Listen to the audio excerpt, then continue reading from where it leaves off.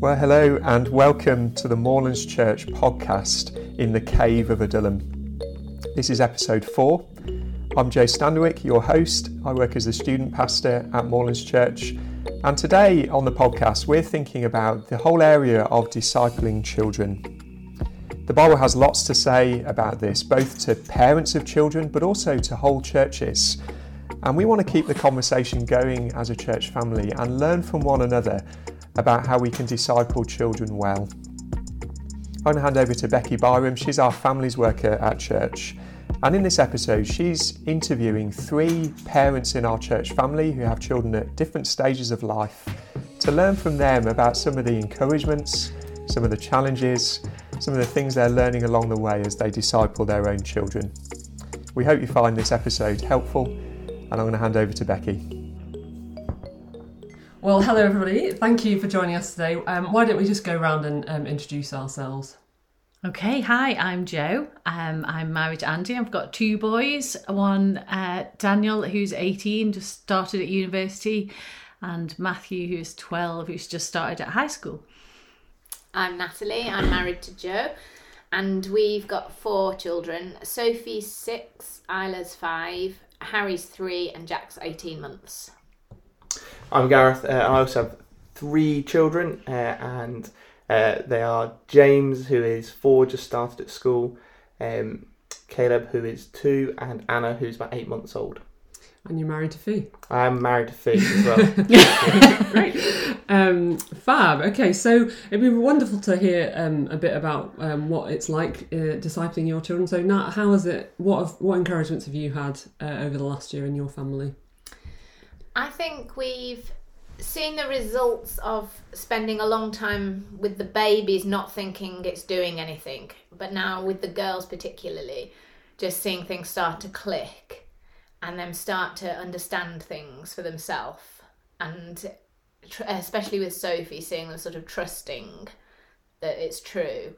That's just been a massive encouragement. And something else that encouraged us is that we just started reading the actual Bible at breakfast for the first time rather than a children's one. And just seeing that they really engaged with it. We started going through Acts before Christmas, and it worked much better than we thought it would. And I think mainly that's when now we've switched Bible times to breakfast, so they're eating, and that actually helps in terms of quietness and distractions. Yeah. Top tip. How about you, Jo? What encouragements? Yeah. I think that's really helpful, isn't it, Sarina? I was just thinking, there feels like there's years, doesn't there, of you being in children's Bibles and the same ones over and over again. It's great to get into the actual thing. This year's been a massive encouragement to us, and it feels like we're almost at the other end of it, sending Daniel off to university, and in lots of ways I would like to go back to the beginning and start again and do better, but at the same time God's grace to us and to him has just been beautiful to see. So it's been lovely to see his faith grow and be his own faith. It was wonderful to see him baptised and hear his testimony that he had written himself and we had nothing to do with. And it's great to walk into his room and see him reading his Bible without us telling him to or doing it with him. And it's great to see him go off to university and be excited about living for the Lord and getting to know people who can encourage him with that and pointing those who don't know him to him. So it's wonderful, but we're really aware that it wasn't us, and it's God's amazing grace. And Matthew, I guess, is in similar. It's exciting to see him go off to high school, and he has loved having walks to school with a Christian, and he just loves that. He really values that, and he is looking for opportunities to talk to his friends, and that's exciting too. And it's good to see him, to have that opportunity of him doing new things and having new experiences, and coming home and being prepared to talk about that, because that's what we've learned to do together. Not that he's always in the mood for it, but when he is, it's great to do that. Yeah. Wow, so that's sort of the other end of, and I guess why doing those things, Yeah. like Nat was saying, Yeah. things that you feel like aren't working, but Yeah. down the line you start to see the fruit of them. Yeah, yeah, and it's holding that balance, isn't it, between thinking, you've got to work hard at parenting, haven't you, and think about it, and think about what you're doing, and think about how you can do things better, and how you can bring the Lord into their lives. At the same time, it's just vital that we just keep praying to the Lord and trusting Him with it, because it's His work, isn't it, at the end of the day, and we just get to watch it and rejoice and be thankful to Him. Which is what happens, I think, every time someone turns to the Lord, doesn't it? But it feels even more vital with our own children and precious. Yeah. Praise God.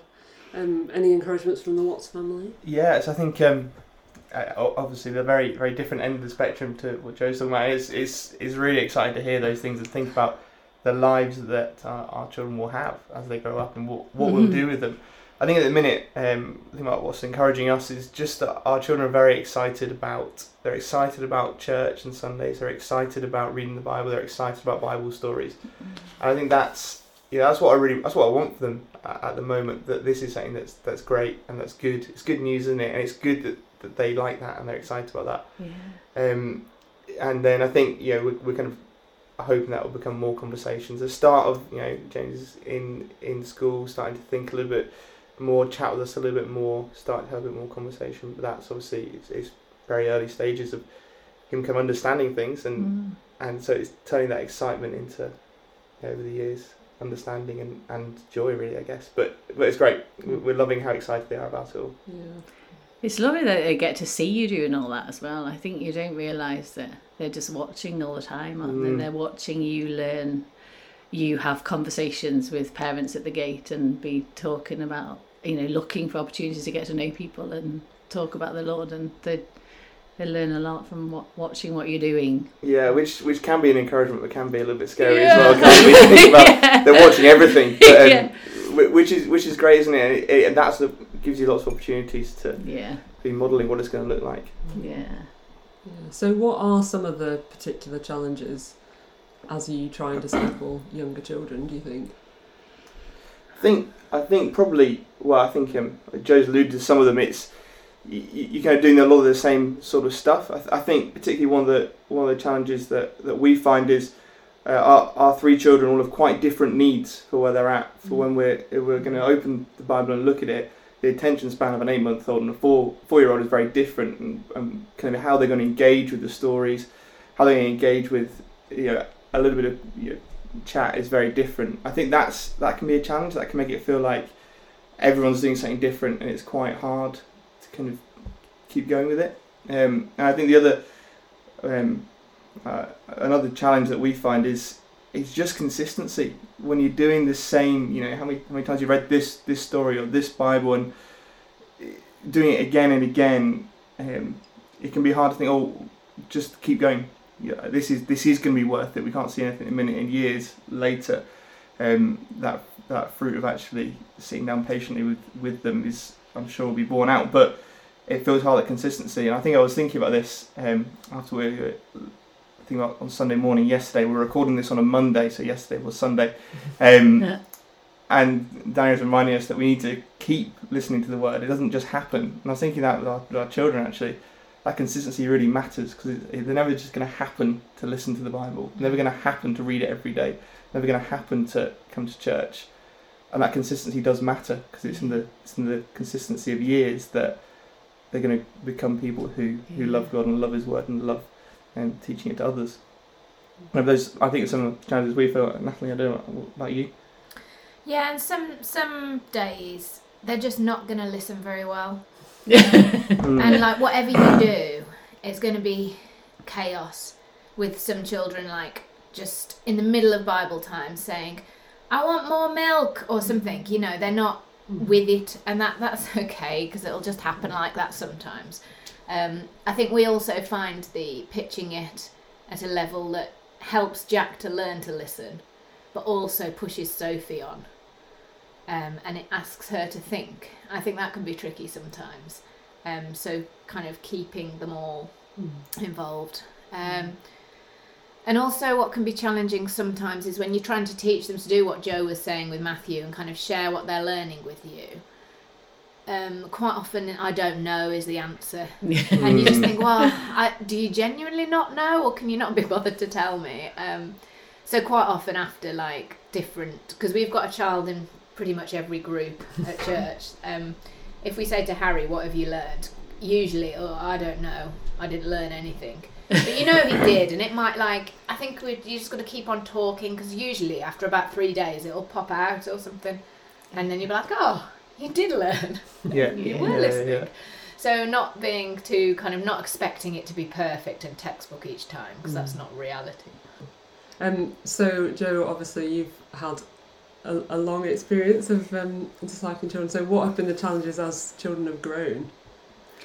Yeah, I think again something we touched on earlier. Actually, I think as children get older, they're just part of our lives more. They're part of our conversations more. They listen to everything. I know it feels like they listen to a lot when they're little, but you can stop them listening or distract them, can't you? Whereas you just can't when they get older, and it just feels more and more that my sinful heart is exposed to my children, and they learn from what I do rather than what I say, and it's hard to see your own sin repeated in your children too. To see that they have learned, to respond like I do wrongly to things, and it can be hard to know how to helpfully address sin in their lives, because we know what it's like to struggle with sin, and get that balance right between pointing out God's grace and kindness to us in that too, and doing that in a way that's sensitive and helpful and at the right time, rather than when it occurs to me or I see it and they're frustrated and as well. I think that's a big challenge.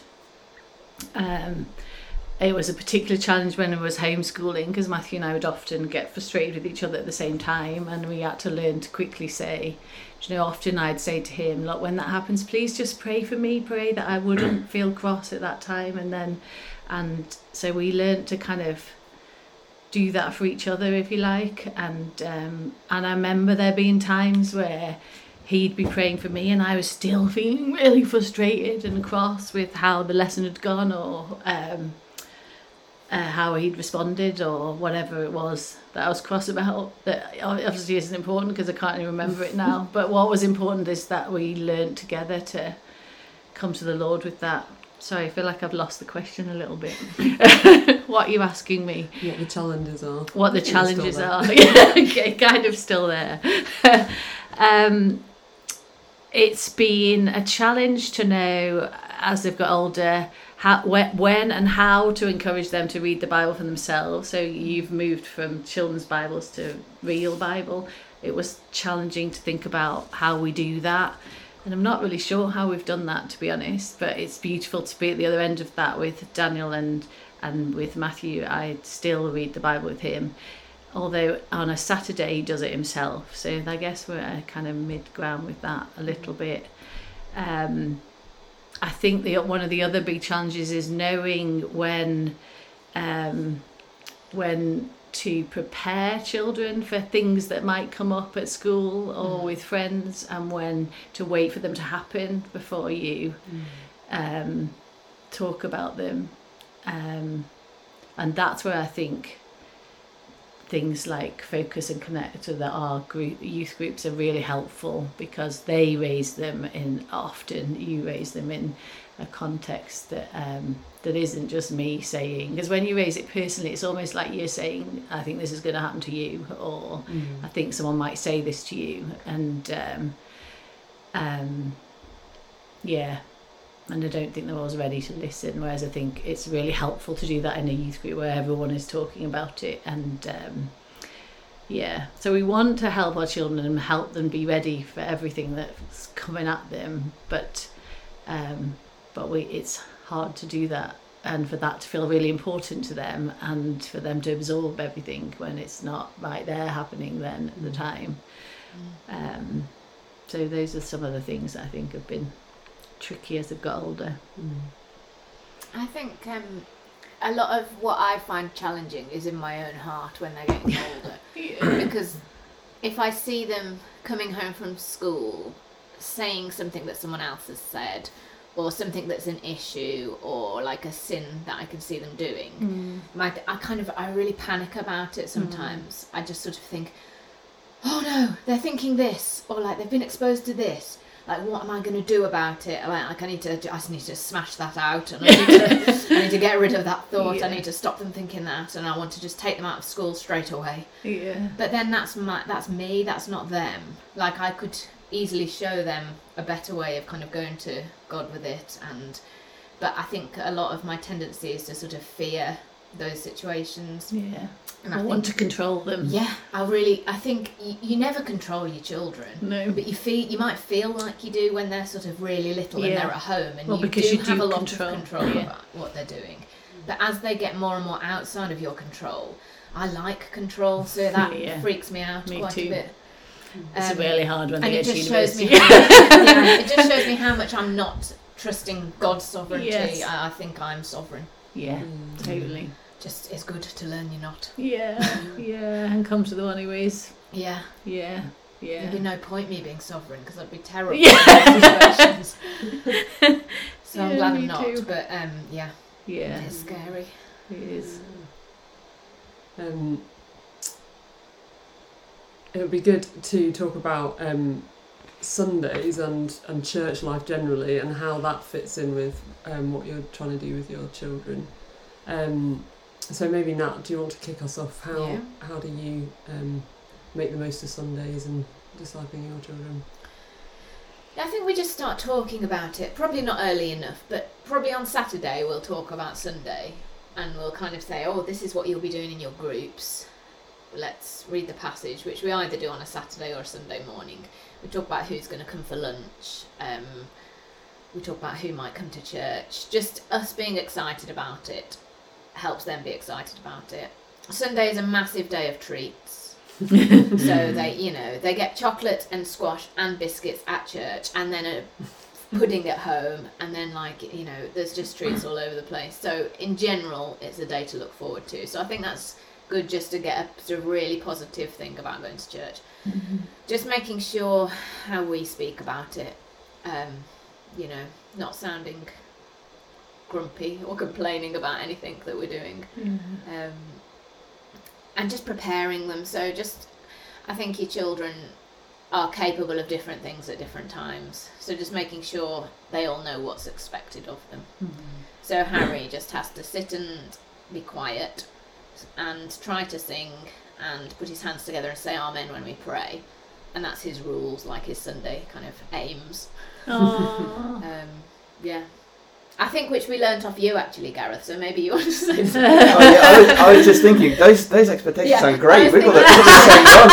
I just nailed them off, Gareth. So we do the same, with the same expectations. We want our children, all of them do the same thing. Well, I mean, Anna, she just looks at everybody and it's lovely. But we expect them to sit and listen. We don't always expect them to sing. We try and tell them to stand and smile during the songs, which I was thinking about this. I noticed Caleb just looking as grumpy as anyone could look during one of the songs. I think I'd moved him or something. I just thought, we're not standing and smiling. But because it's really hard, isn't it, to sing actually, when there's lots of words. We want them to kind of be participating as much as they can, feeling like they're part of church, even from a little age, and that's why we want them to kind of be standing up, be looking round during the songs, and we want them to be saying amen with us, because that's something that they can do.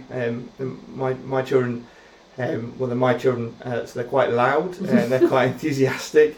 So they'll often say quite a big amen from wherever they are, but that's a moment they can be loud and they can let that loudness out, and it's not going to distract anybody, and it's not going to stop everyone else listening, but it's actually helping them to be part of it. So, do you talk to them about that, and how often do you do that? We we talk about the expectations probably most weeks. We remind them as we go in most weeks what we're going to be doing this morning. Sometimes just in the car as we get to church, we say, right, well, what are our expectations? We're going to be sitting, we're going to be standing, smiling, we're going to be saying amen. So they know, and they've kind of got categories. I don't know, how do you manage that with Harry? We do remind him, and we also remind him at mini grubs that Bible time is for sitting and listening. So I think just keeping it at the front of their minds. I think I find it more tricky probably when there's a few that need hands-on control, like you need to sit with them or sit on their lap or sort of be holding a toy for them. Then it can be harder with the others to make sure they're actually engaging, because when they get older they can be really good at sitting and looking like they're listening. But yeah. It's helpful, isn't it? Because I think sometimes with Arcade, I certainly did often had expectations but didn't communicate that very well. Sounds like you guys are doing that really well, and that's really helpful, isn't it? Because it's much easier and kinder for them to know what we expect than to be told up afterwards for something they didn't really know they were doing. Yeah, I think it helps both ways. I mean, I say our children definitely don't always do what we expect, what we want. We don't have that control, do we? But I think it helps for kind of being really positive with things that we did well. I thought that was great. It gives them something to think that they did that part well, as it were, and they kind of were there and part of it. Yeah. So. And then when you're saying shush, they know why, because you've been really clear. Yeah. Yeah. Well, some weeks, some weeks we'll just have to take Jack out because he's cross, and that's okay. Or Harry falls off the pew most weeks, and so that we just got to deal with it, Yeah. And that's fine, isn't it? 'Cause Yeah. I was sat next to Sophie one week and noticed that she had a little pad with some things to look out for to help her listen. I thought that was really helpful, like words I've heard that I don't understand, or what songs are we singing, that kind of thing. It seemed like a helpful way to help maybe slightly older children engage. Yeah. Do you do that every week? No. Okay. We probably could, but I think particularly weeks she's in for the sermon. Okay. Because I think their attention span is okay up till grub group's point. Yeah. Usually when they're a bit older, but I think if they're staying in for the sermon at that age, you've got to give them something to focus on. Yeah. I bet you have fun guessing what the word is. She said that she doesn't understand if she doesn't know how to spell it either. No, she's pretty. You can usually. She work can it remember out. herself. Yeah. That's good. Well done, her. How did it work for you, Jo, as the boys got older and keeping them engaged in church? Were there any challenges? Well, in some ways it's similar in the sense that talking about it just made me think. So it was interesting. So as I was thinking about what I was going to say today, I said to Matthew last night, what do you think we have done and what do you think we should do to help you? And we had a really helpful discussion. And so talking, I think I'd say, I don't think I'd have said that except that happened last night. And so having conversations about it, I guess. What do you find difficult? How can we make that easier and help with that? I think we forget. We used to, when they were little, always read the passage the day before. I think we haven't done that very regularly for a little while, but Matthew said last night that's really helpful when we do that. So we need to do that again, and we then will say to them, so what do you not understand in this passage and what questions have you got? And it changes the way you come to the sermon then, I think. That sounds helpful for all of us, whatever it is. And it's just easy to forget, isn't it? And good to be reminded of. And the interesting thing he said yesterday was that he'd struggled a little bit yesterday because he was tired. And I said, well, then we need to make sure you go to bed early on a Saturday, don't we? And I think he'll regret that one next week. But I thought, well, that is a lesson for me too. I need to be ready for Sunday and not have a really late night. And it's good. It that kind of thing comes out, doesn't it, in conversation, I think. So that was really helpful. I was talking to another family about something like that, and they were saying that on prayer tea Sundays, they never have a big Saturday, so they wouldn't have a massive day out, which would make the children tired because they notice the knock-on at prayer tea. Like they have to really prepare and kind of have a more chilled day, not with too many people in. I was just thinking that's a really great way to prioritise things at church. Yeah, it really is. And help our children. And help ourselves. But we don't always do that, do we?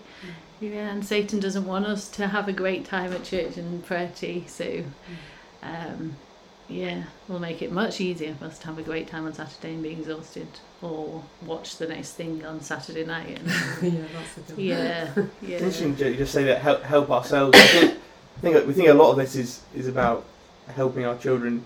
Sometimes we think about it just as controlling our children to church, helping our children to church. But actually, a lot of this actually helps us, doesn't it? The better prepared our children are for Sundays, particularly when they're little and they've got a lot. You could spend your whole time kind of going in and out, and that's fine when that needs to happen. But the better we help them prepare, the better we can listen. We can help them to see people who are listening, and that really matters, doesn't it? Yeah. It matters for us because we need to be listening, and it matters for them to learn to listen and to show them what it looks like. Yeah. It's remembering that, isn't it? Because I remember, often finding Sundays hard and feeling like I couldn't really speak to anyone afterwards because I had to look after my children, and that sounds awful. I love my children, but it can feel hard, can't it? And actually, it's only okay when we remember that actually what do we want for our kids more than anything else is that they know and love the Lord, and if that means that I give myself to them to prepare for Sunday and out on Sunday, then it's not a lot to ask really, and that's great. It's just remembering that end point, isn't it? It's just hard to do, but we need to help each other remember that, don't we? It's really useful. Well, thank you very much, everybody. I think maybe we better leave it there. We could go on, couldn't we? But thank you so much for all your helpful thoughts, and hopefully this just helps us all keep chatting about these things together and encouraging each other and learning from each other about how to do this great work of passing on the gospel to the next generation. Shall I pray? Yes.